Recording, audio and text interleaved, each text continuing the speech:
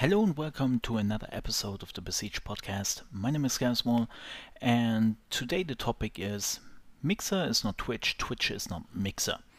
And that might be a little bit of a questioner topic where you are like, oh, what is the message here? Like, normally your topics are very clear. This is a topic you cannot really put in a title, so I think this is the best title I had in my head at this point.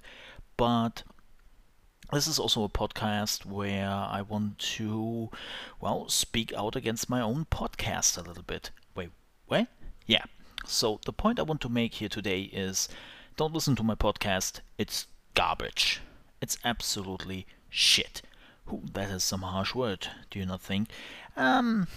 Yes and no.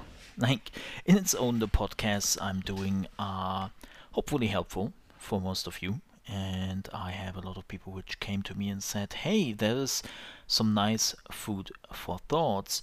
Unfortunately, I also had some other people who came to me and completely disagreed on some topics or said, oh my god, yeah, I would totally do this, and from now on, I will only do what you said in your podcast. And that's actually what frightens me a little bit the most here, because my podcasts are really meant as an idea. Like, it's food for thoughts, so that you can think about certain topics and you are getting another perspective of somebody who is doing streaming now for quite some time and just gives you another perspective on certain matters. But in the end, it's still you who is making a decision on certain topics, right? Which brings us to the title of Mixer is not Twitch, Twitch is not Mixer. When I see a lot of young streamers coming into the streaming world, some of them are really good prepared. Some of them made a really good job on reading up on streams, listening to podcasts, watching YouTube videos, watching other streamers, and they're gathering ideas and they're gathering information on how their stream will look like when they start a streaming career. Now, the problem here is that a lot of people are taking these ideas from big Twitch streamers, because let's be honest, Twitch is much bigger than Mixer, and a lot of people are looking at the Twitch streamers who made it, who made a living out of this, who make even, well, millions out of the streaming career, and they're looking at the chance and they're like, oh yeah, I can totally do that in my channel. And then they're bringing it over to Mixer and it totally doesn't work. Why is that? Well, one of the biggest reasons why it doesn't work here in Mixer is not Twitch. Let me give you a prime example where you will understand pretty quickly what I mean with that. Look at MOBAs. Look at MOBA games over here at Mixer. League of Legends, Smite, Dota 2, Heroes of the Storm, and then some other smaller MOBAs. You will realize pretty quickly, oh wait a minute, nobody's really watching them. Nobody's really streaming them. Why? Well, the answer is people tried. It's not like people didn't try to bring over Hearthstone, League of Legends, and there were actually Twitch streamers which were like, man, I'm actually really good at these games, but on Twitch there are just too many people already streaming this game, so I just bring my experience over to Mixer, and then I would just get the people to watch me there, and I would get the unused viewers the platform has in my channel, and I can become a big League of Legends streamer or Dota streamer or whatever, but on Mixer. Bottom line was then that they didn't even get close to like 10 or 20 viewers. And again, the question is, why?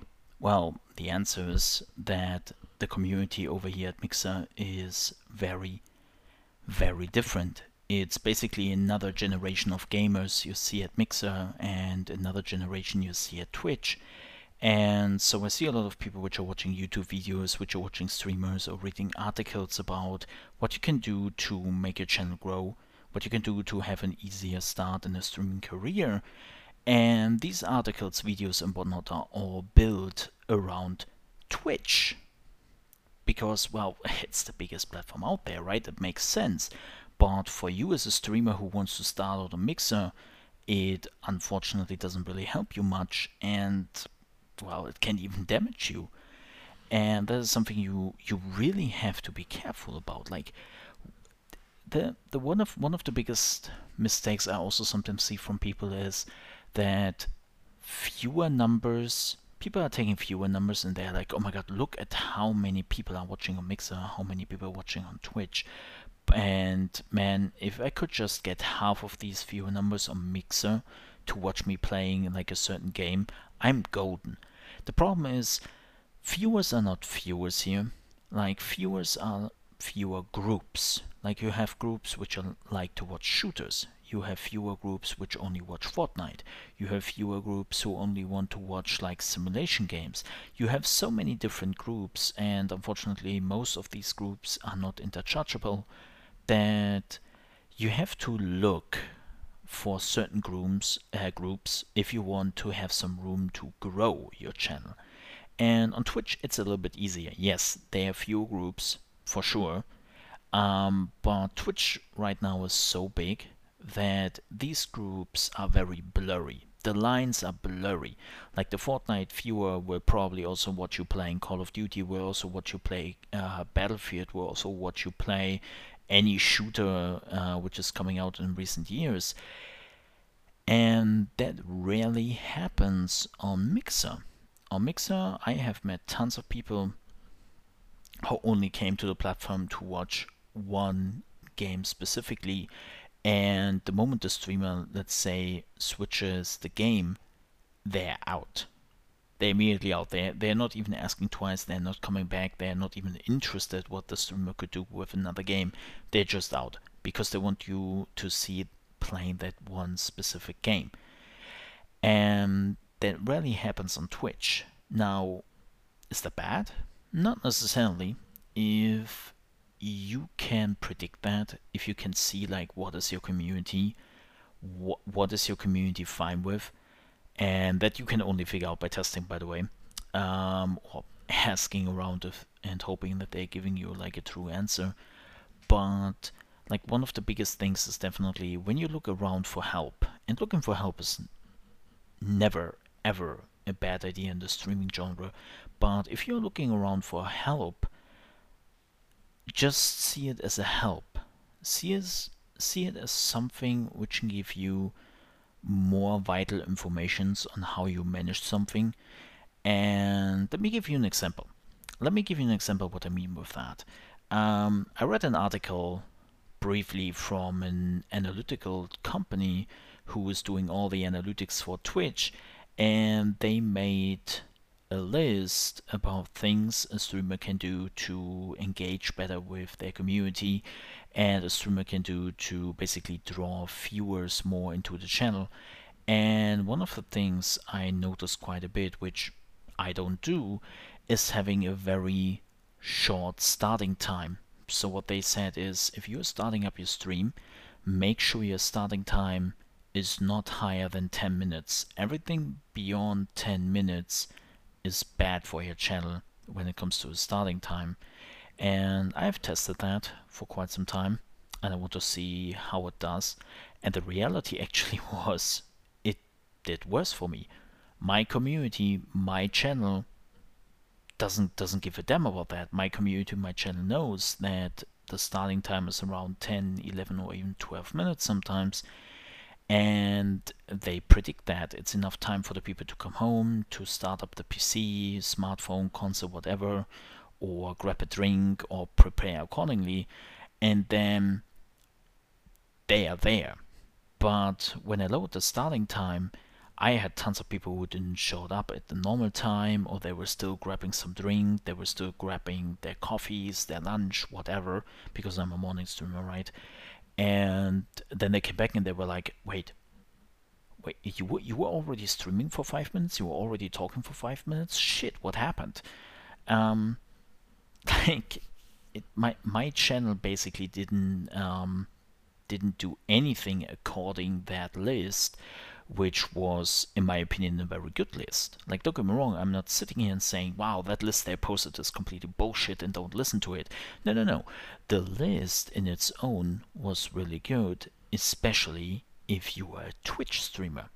I'm not a Twitch streamer, I'm a Mixer streamer. And So when you find something which is more tailored to Twitch or YouTube or whatever, and you are on a different platform, don't take it too much for face value.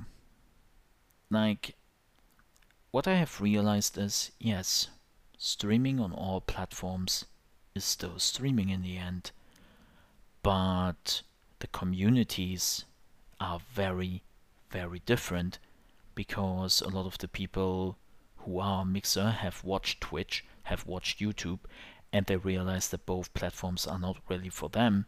So they looked at Mixer and they realized, hey, that is exactly the streaming community I was looking for, so I'm staying here. So that means these people have completely different needs and what they want to see when it comes to streaming.